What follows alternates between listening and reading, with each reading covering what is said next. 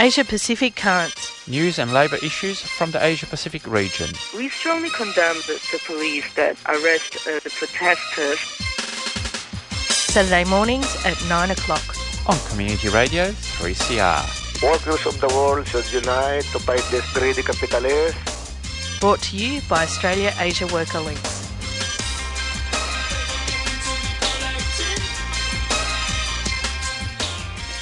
Good morning and welcome to Asia Pacific Currents. This Saturday, the 1st of April, first of the month, I take you not for a fool at all, listeners.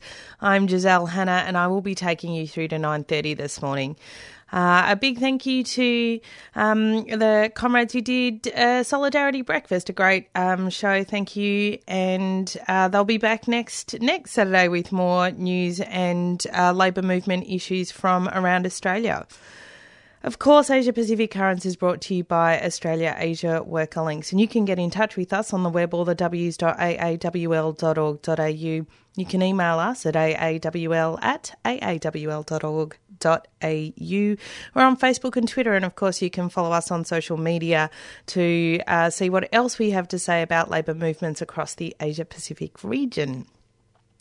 Coming up on today's program, I am playing an excerpt of an interview that I conducted with Kalpona Akhtar. Kalpona is the Executive Director of the Bangladesh Workers Solidarity Centre, and she was visiting Australia recently, a Human Rights Watch delegation she was on. And of course, she did speak to the Australian Labour Movement. There was a public meeting organised by the ACTU where Kalpona spoke, but I did have an opportunity to interview her, and I will bring you that story in the second part of today's program. I know we did promise you this Maruti Suzuki story. The comrades are just evading me at the moment. Of course, they're not. They are in the throes of a very, very serious struggle. So I just haven't had a chance to catch them specifically for an interview. But of course, the campaign is continuing to grow to get those comrades released.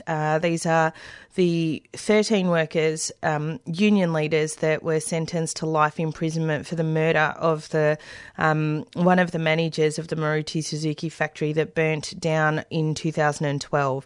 There were an additional 4 workers that got 5-year sentences, who are also a part of the campaign, but given the major difference in penalties that the 13 and the 4 got, the attention is on those 13 at the moment. So so we were still going to bring you that story. I just can't bring it to you today. It is 3 minutes past 9 o'clock though, and it is time for news from around the region. We're going to start in Myanmar this morning, where 650 workers in a clothing factory in Lungtaria were fired after holding a strike to demand a 10-day break to celebrate the Dingyang Water Festival. The workers had organised the strike on the 25th of March, that was last Saturday, to demand extra days off during the festive season. The workers were demanding 10 days while management was only offering 5.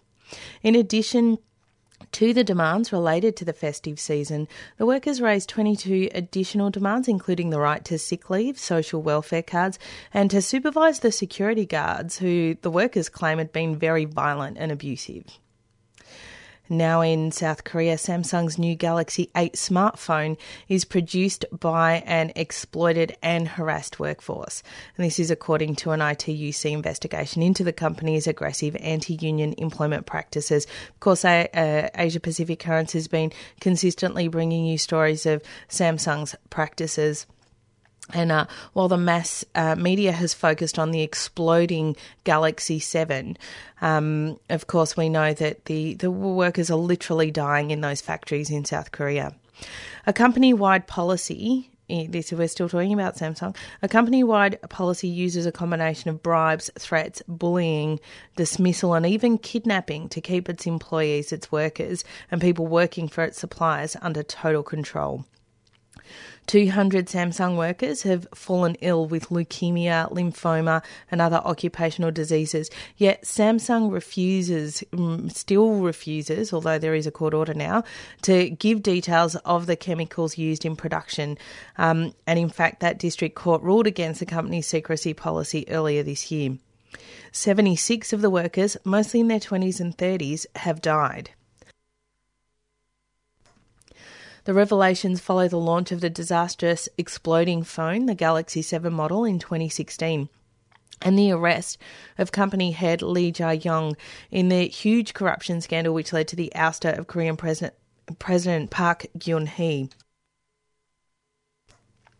And for those of you who don't know, there are developments in relation to President Park. She was arrested yesterday or the day before on charges of bribery.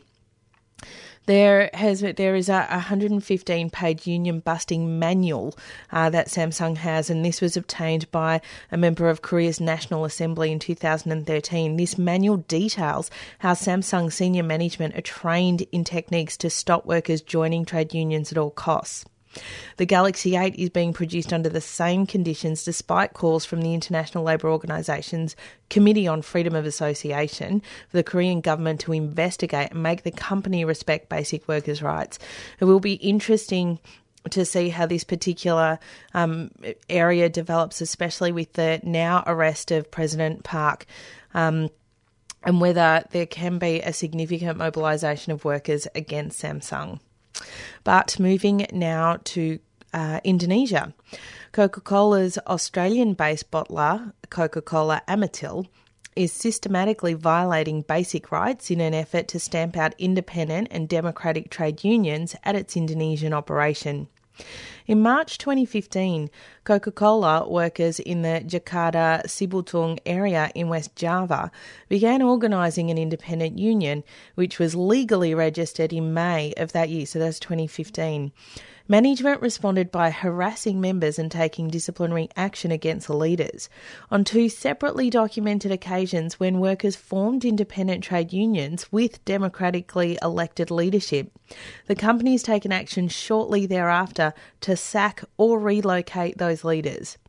The IUF has repeatedly called on Amatil management at all levels and the Coca-Cola company in the US to remedy these blatantly anti-union practices.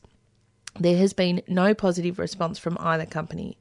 Coca-Cola Amatil is the sole bottler of Coca-Cola products in Australia, New Zealand, Indonesia, Papua New Guinea, Fiji and Samoa. And there is now an international campaign on the Labour Start website to apply pressure to Coca-Cola to recognise those unions and to stop its union-busting strategies. Of course, I think it will take more than an online petition campaign to actually produce a result in the Coca-Cola campaign, but it is certainly a start.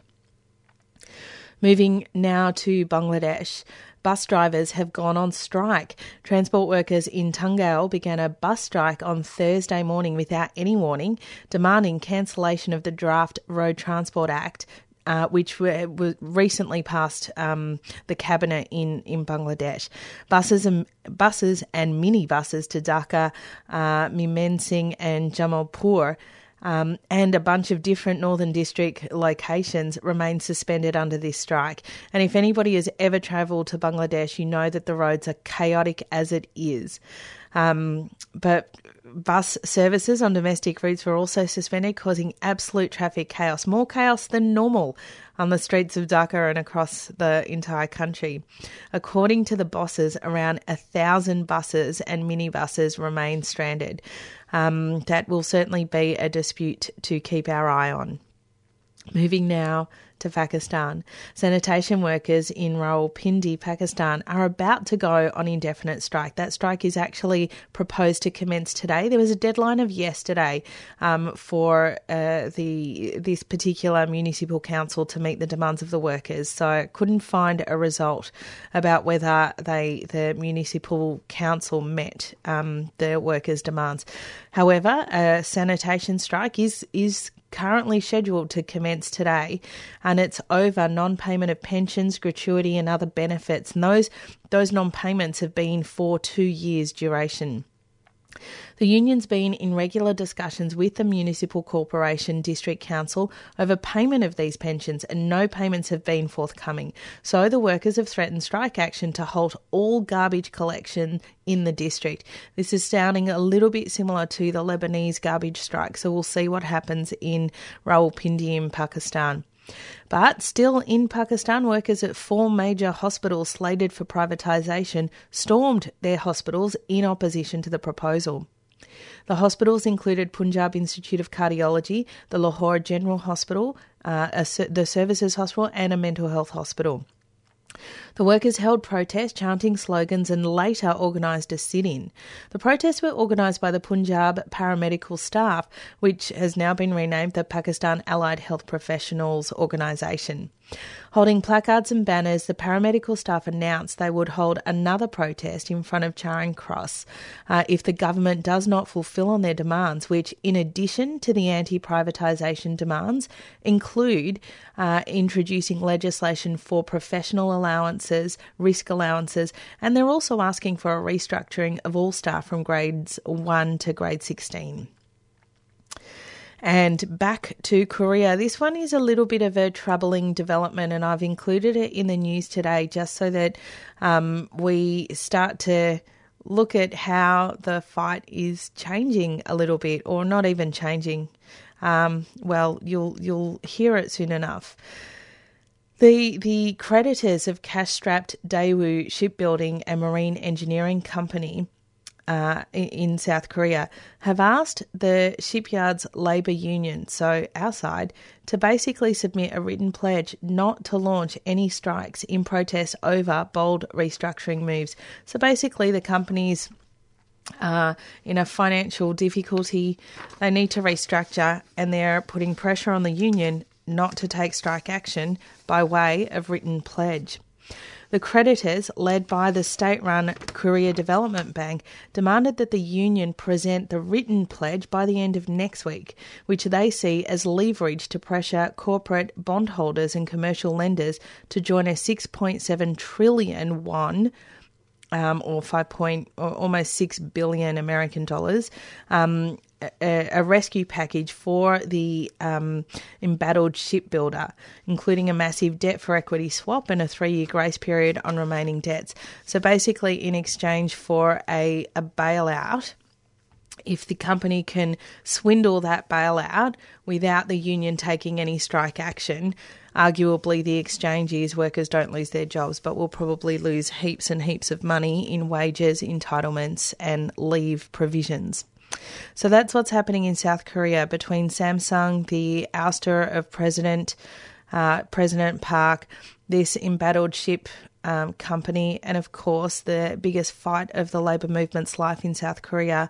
Let's see how things play out over there.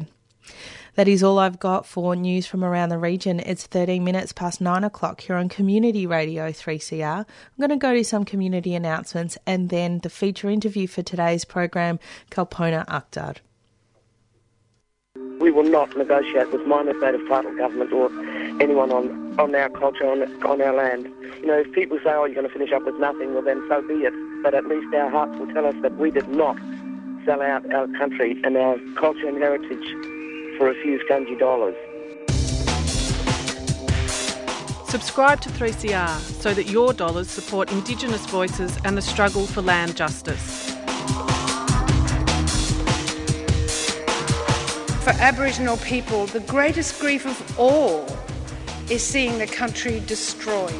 And somewhere along the line, we have to realise that we don't actually have the right to do that. That nothing we've ever done has given us the right to do that. Now, you know where I stand on this, because I'm so simple-minded. I think we've just got to admit that this is an Aboriginal country. Just do it.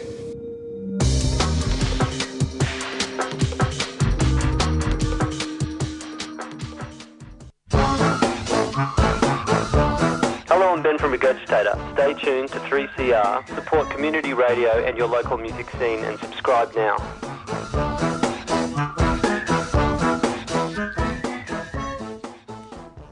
"15 minutes past 9 o'clock here on Community Radio 3CR. This is Asia Pacific Currents. Kalpona Akhtar is the Executive Director of the Bangladesh Workers Solidarity Centre. She works in the garment industry, and the Bangladesh Workers Solidarity Centre organises workers in the garment industry. She was in Australia recently, hosted by Human Rights Watch, and I had an opportunity to interview her, and here's that discussion. It is always happening because of the profit greed from the factory and from the brands as well, because there is a regulation, but, those are not implemented. That's the one big problem. Like Rana Plaza would not happen if the factory would follow the building code. If the brand would do the structural, inspection prior to they placing the order. So they haven't done that. Tajreen, the workers would not die in that factory if those doors would be not locked when workers are working in the factory, or when there was an emergency, they were trying, they were crying and begging to open the door, but there was no one can be open the door and let them go. And the result, it is 112 workers died in that fire. So it is all happening because the law, and sometimes the law is not implemented, and sometimes the regulations are weak. So, and of course, the corporate greed is one of the big problems. And still talking about health and safety, I mean, the garment industry is a predominantly female workforce, and I think there are some very specific health and safety issues to do with women workers that almost gets obscured because of the male domination of the union movement. But for instance, garment workers in Indonesia have really drawn attention to this particular issue, and I wanted to ask you if it was your experience too, and that is of sexual violence at work, whether the threat of that violence is used to suppress industrial organising or if it's actually used as a weapon against women workers? Yeah, well, it's a great question. So first of all, the garment industry in Bangladesh is predominantly, mostly the women workers are, okay? Over 80% of them are. It is true that they are not aware about their health and safety. If we talk about the personal health and safety or reproductive health, none of them they aware about. Majority of them even don't know what that means. And regarding the violation, especially the sexual harassment, I would say in a package, the sexual and gender-based violence is pretty common there. So, culturally we have been taught not to talk about it. You women, if you talk about, you'd be the bad person, or you have done that. Men didn't do anything. So there is a huge the gender-based violence existing in those factories, but nobody talks. So we need to break the ice. If you go, ask our government or the factory owners, they will, one word they will say, no, there is no gender-based violence or the sexual violence happening in the factory, but it does. It of course does. And many times, I think most of the times these women don't speak out on that because of cultural taboos. And we are working on that to break down that women need to talk about it. And if they don't talk, the solution will never come. And again, your answer to that just really highlights why it's so important to have women workers in leadership positions in unions leading and raising the demands of the workforce. True. And my next question is very similar because there I see a range of demands, industrial demands that are raised by women that again would be obscured with male-dominated union leadership. And my next example actually comes from the Philippines, again from the garment industry in the Philippines. And I don't know if you recall, there was a fire at a factory called Kentex, which was a shoe and foot... shoe factory, yeah. That's right. So 70 workers died or were killed in that factory fire, but the count didn't include any children. And what the workers in that factory say is that because there are no childcare provisions, because there is no, because people are so poor and the whole family is at work, and you talked about being a worker when you were a child. So this factory was full of children because there was nowhere for them to go. Their mothers were at work they had to bring them with them, and those children perished in the fire, but they weren't included in the death toll of that particular factory fire.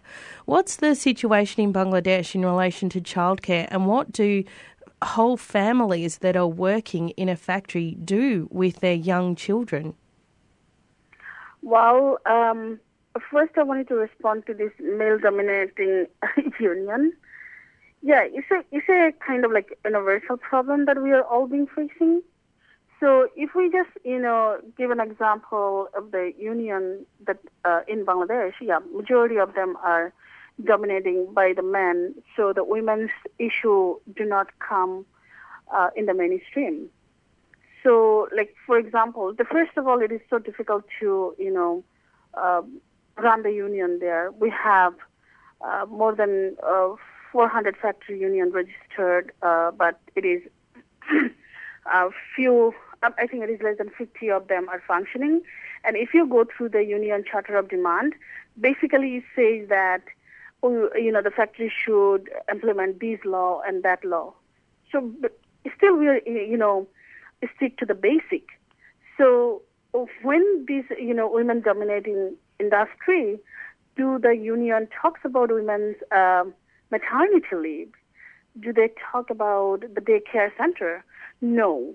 So, to respond to the last piece of the question, that what about the daycare system in there? And, responding to that, before I should say that what is the maternity, leave and benefit looks like.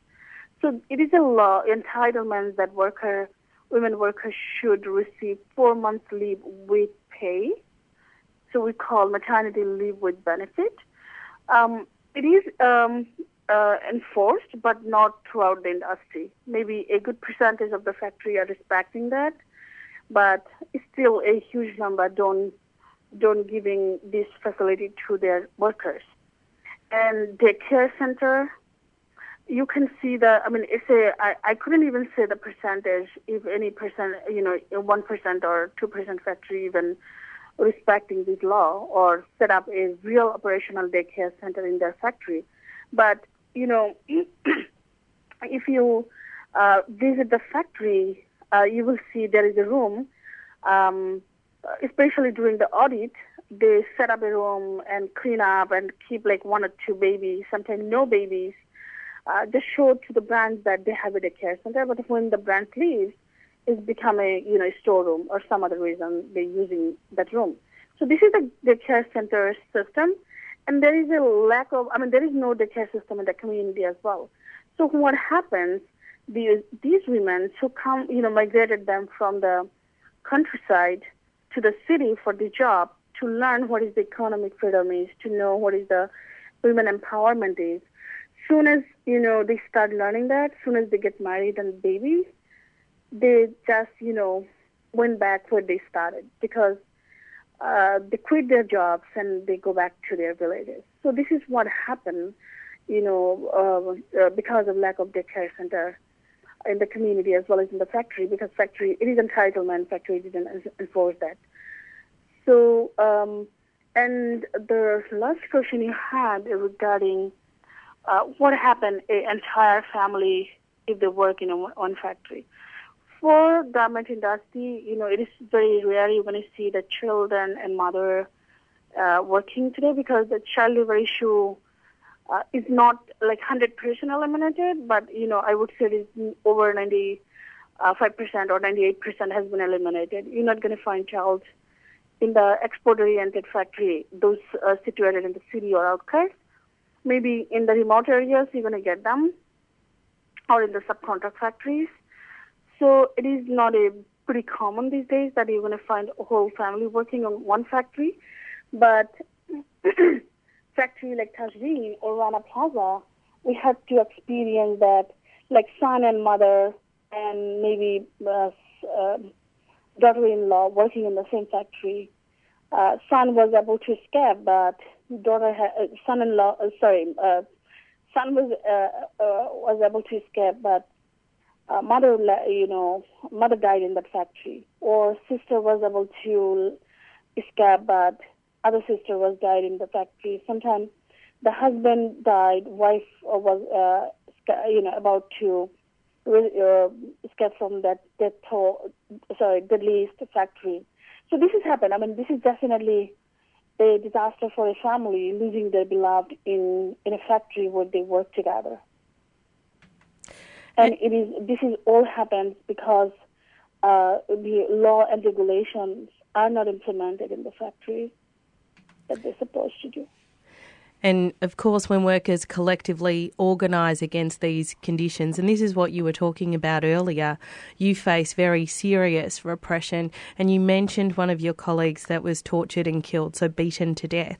Can you paint a picture of the situation that dissidents, organisers, activists like you face for doing the work that you do, organising against the conditions and against the bosses? Mm-hmm. Sure. I mean, for us, it is not easy to work in their, work that we are doing to improve working conditions, to have workers' voice in the mainstream. It is so difficult for us. It is that much difficult that whenever we try to raise our voice to increase the wages, which is definitely poor at this moment, like the minimum wage is $68 a month, which is not enough for one person to survive in Bangladesh, let alone an entire family. So with over time, they might be getting few bucks more, but it is still not enough. So whenever we were supporting workers' voice to increase the wages, every time we had to face this harassment and intimidation and all bogus charges that brought against us by the employers as well as the government. And it is difficult. It is happened in back 2010 when I was in prison for a month with my coworker. It has happened just 2 months ago when workers in Ashulia, Ashulia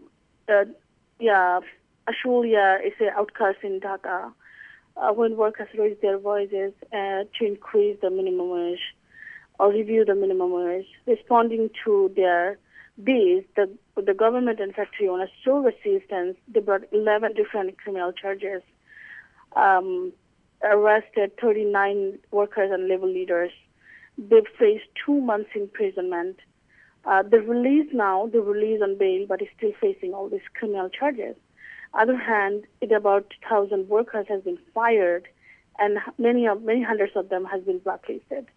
So, not only that, I mean, I lost my coworker who was one of the, senior organizer in our center. And for his advocacy, he lost his life. He has been disappeared, and later police has been found his body. And it is clearly evident that he was beaten to death. So, all happened because who is our counterpart? Who is our opposition? It is not only the factory owner, it is factory owner and government together, because my legislator is my factory owner. 70% of our parliamentary members, directly or indirectly, they are with the government business. They're with the RMG business. So, whenever we raise our voices for worker freedom of association rights or wages or safety, we need to face this circle of harassment and intimidation.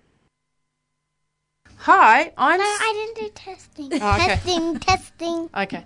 Hi, I'm Susanna Espy. And I'm Isla. And you're listening to 3CR.